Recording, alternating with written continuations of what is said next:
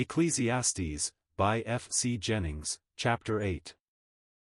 Still continues the praise of wisdom. For if, as the last verses of the previous chapters have shown, there be but very few that walk in her paths, she necessarily lifts those few far above the thoughtless mass of men, placing her distinguishing touch even on the features of her disciples, lighting them up with intelligence, and taking away the rudeness and pride that may be natural to them. Man's wisdom lighteth up his face, its aspect stern is changed. If this, then, the result, listen to her counsels, honor the king, nor be connected with any conspiracy against him. It is true that authorities are as much out of joint as everything else under the sun, and instead of being practically ministers of God for good, are but too often causes of further misery upon poor man, yet wisdom teaches to wait and watch. Everything has a time and season, and instead of seeking to put matters right by conspiracy, await the turn of the wheel, for this is most sure, that nothing is absolutely permanent here, the evil of a tyrant's life any more than good. His power shall not release him from paying the debt of nature, it helps him not to retain his spirit. This too I saw, was when I gave my heart to every work that's done beneath the sun, that there's a time when man rules over man to his own hurt. 'Twas when I saw the wicked dead interred, and to and from the holy place, men, came and went. Then straight were they forgotten in the city of their deeds. Ah, this was vanity. Thus our preacher describes the end of the tyrant. Death ends his tyranny, as it does, for the time being at least, the misery of those who were under it. Men follow him to his burial, to the holy place, return to their usual avocations, all is over and forgotten. The splendor and power of monarchy now show their hollowness and vanity by so quickly disappearing, and even their memory vanishing, at the touch of death. And yet this retributive end is by no means speedy in every case. Sentence is often deferred, and the delay emboldens the heart of man to further wickedness. Still, he says, I counsel to fear God, irrespective of present appearances. I am assured this is the better part, fear God, and, soon or late, the end will justify thy choice.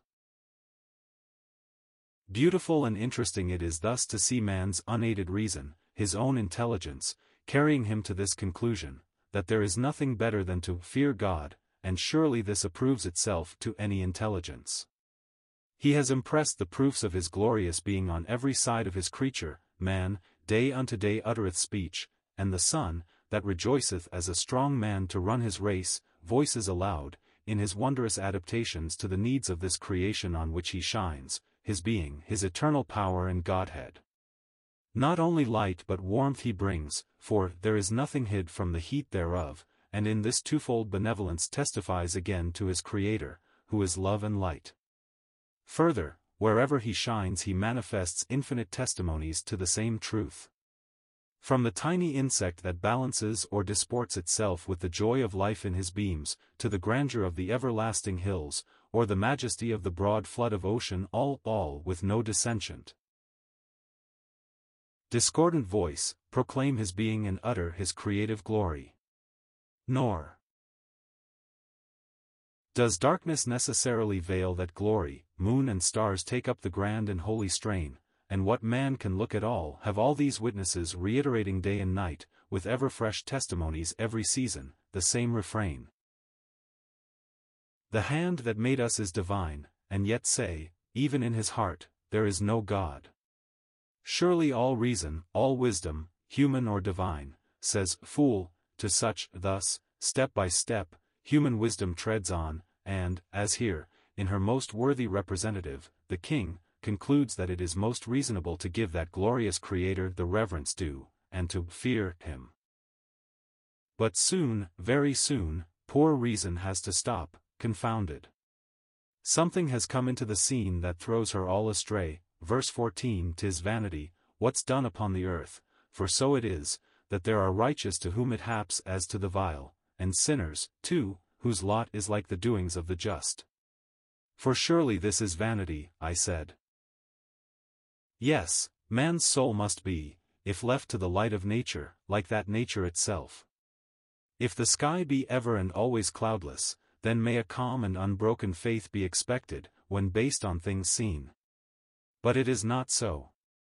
Storm and cloud again and again darken the light of nature, whether that light be physical or moral, and under these storms and clouds reason is swayed from her highest and best conclusions, and the contradictions without are faithfully reflected within the soul.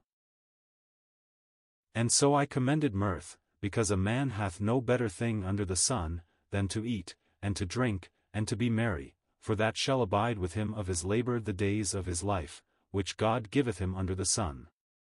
Here we get the heralds of a storm indeed.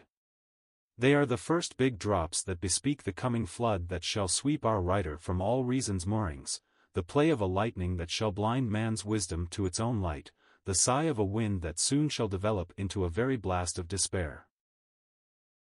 What a contradiction to the previous sober conclusion, "It shall be well with them that fear God." Now, seeing that there is no apparent justice in the allotment of happiness here, and the fear of God is often followed by sorrow, while the lawless as often have the easy lot looking on this scene, I say, eat, drink, and be merry, get what good you can out of life itself, for all is one inextricable confusion. Oh, this awful tangle of providences! Everything is wrong. All is in confusion. There is law everywhere, and yet law-breaking everywhere. How is it? Why is it? Is not God the source of order and harmony? Whence, then, the discord? Is it all his retributive justice against sin? Why, then, the thoroughly unequal allotment? Here is a man born blind. Surely this cannot be because he sinned before his birth. But, then, is it on account of his parents sinning? Why, then, do the guilty go comparatively free, and the guiltless suffer? Sin, surely, is the only cause of the infliction. So the disciples of old, brought face to face with exactly this same riddle, the same mystery, ask, Master, who did sin, this man, or his parents, that he was born blind? Neither. Another, higher, happier, more glorious reason, Jesus gives, neither hath this man sinned, nor his parents, but that the works of God should be made manifest in him. So the afflicted parents weep over their sightless babe. So they nurse him through his helpless, darkened childhood, or guide him through his lonely youth, their hearts sorely tempted surely to rebel against the providence that has robbed their offspring of the light of heaven. Neighbors, too, can give but little comfort here. Why was he born blind? Who did the sin that brought this evident punishment? Oh wait, sorrowing parents. Wait, foolish friends.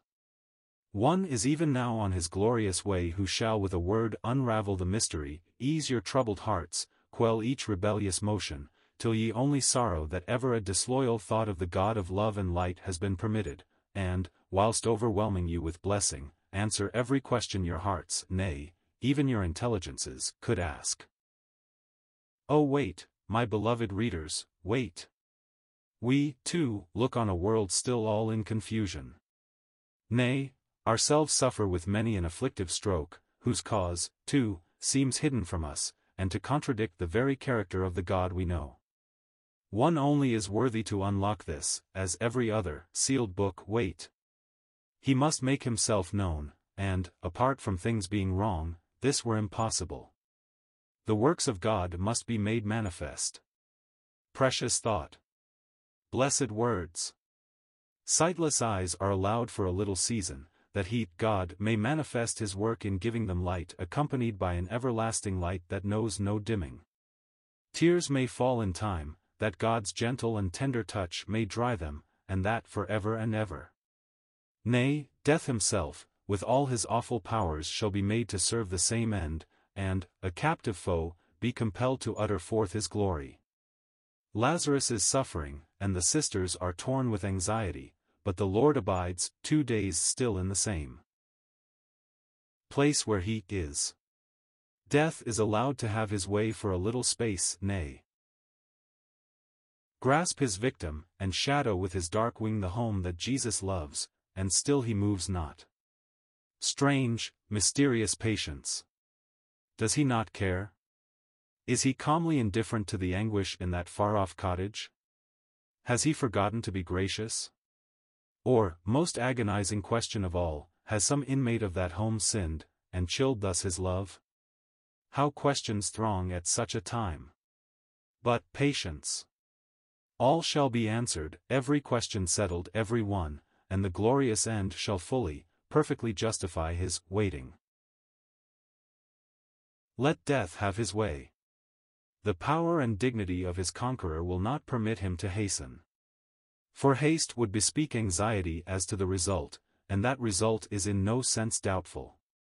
The body of the brother shall even see corruption, and begin to crumble into dust, under the firm and crushing hand of death. Many a tear shall the sisters shed, and poor human sympathy tell out its helplessness. But the victor comes. In the calm of assured victory he comes. And the express image of the substance of the living God stands face to face as man with our awful foe, death. And lo, he speaks but a word, Lazarus, come forth. And the glory of God shines forth with exceeding brightness and beauty. Oh, joyous scene! Oh, bright figure of that morn, so soon approaching, when once again that blessed voice shall lift itself up in a shout, that shall be heard, not in one, but in every tomb of his people, and once more the glory of God shall so shine in the ranks upon ranks of those myriads, that all shall again fully justify his waiting.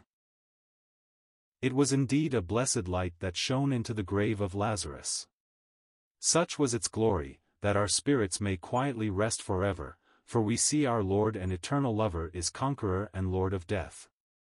Nor need we ask, with our modern poet, who sings sweetly, but too much in the spirit of Ecclesiastes, where wert thou, brother, those 4 days? There lives no record of reply, which, telling what it is to die, had surely added praise to praise. The resurrection of Lazarus does tell us what it is for his redeemed to die. It tells that it is but a sleep for the body, till he come to awaken it, that those who thus sleep are not beyond his power, and that a glorious resurrection shall soon add praise to praise, indeed.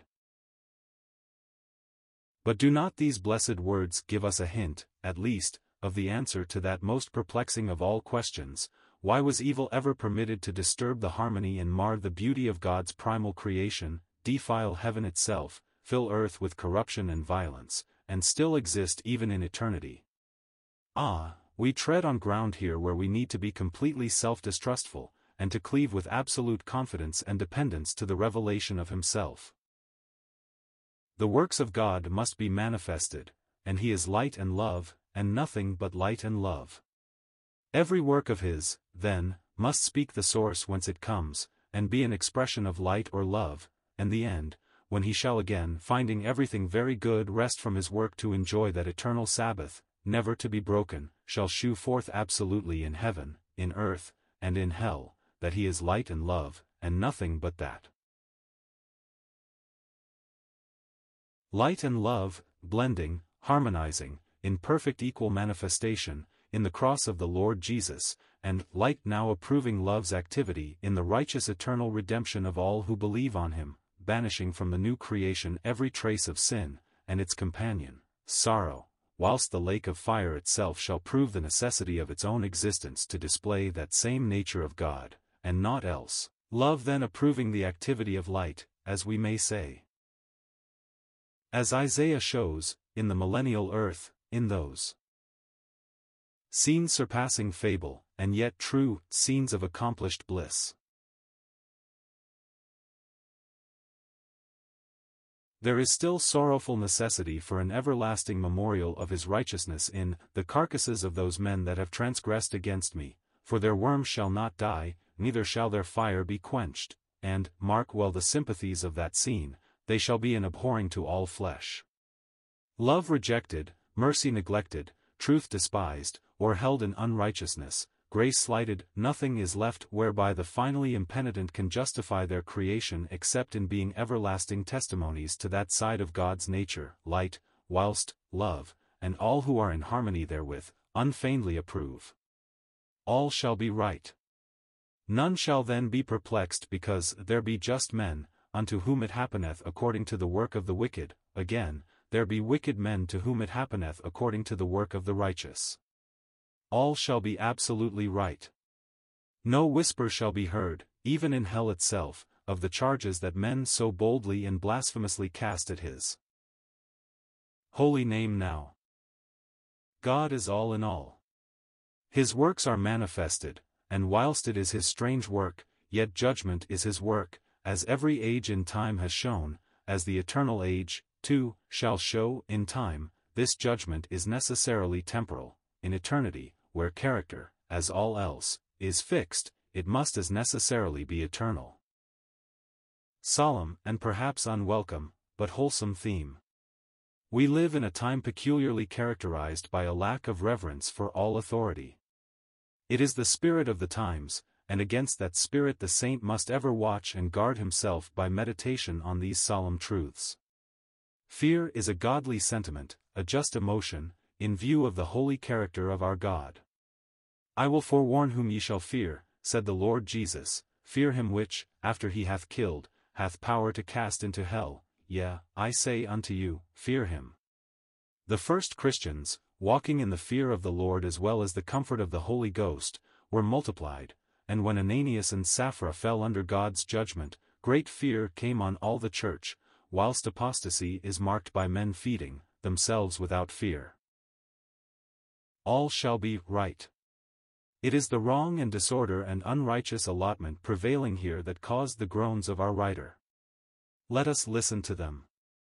Their doleful, despairing sound shall again add sweeter tone to the lovely music of God's revelation, speaking, as it does, of one who solves every mystery, answers every question, heals every hurt, yea, snatches his own from the very grasp of death, for all is right, for all is light, where Jesus is, and he is coming. Patience. Wait.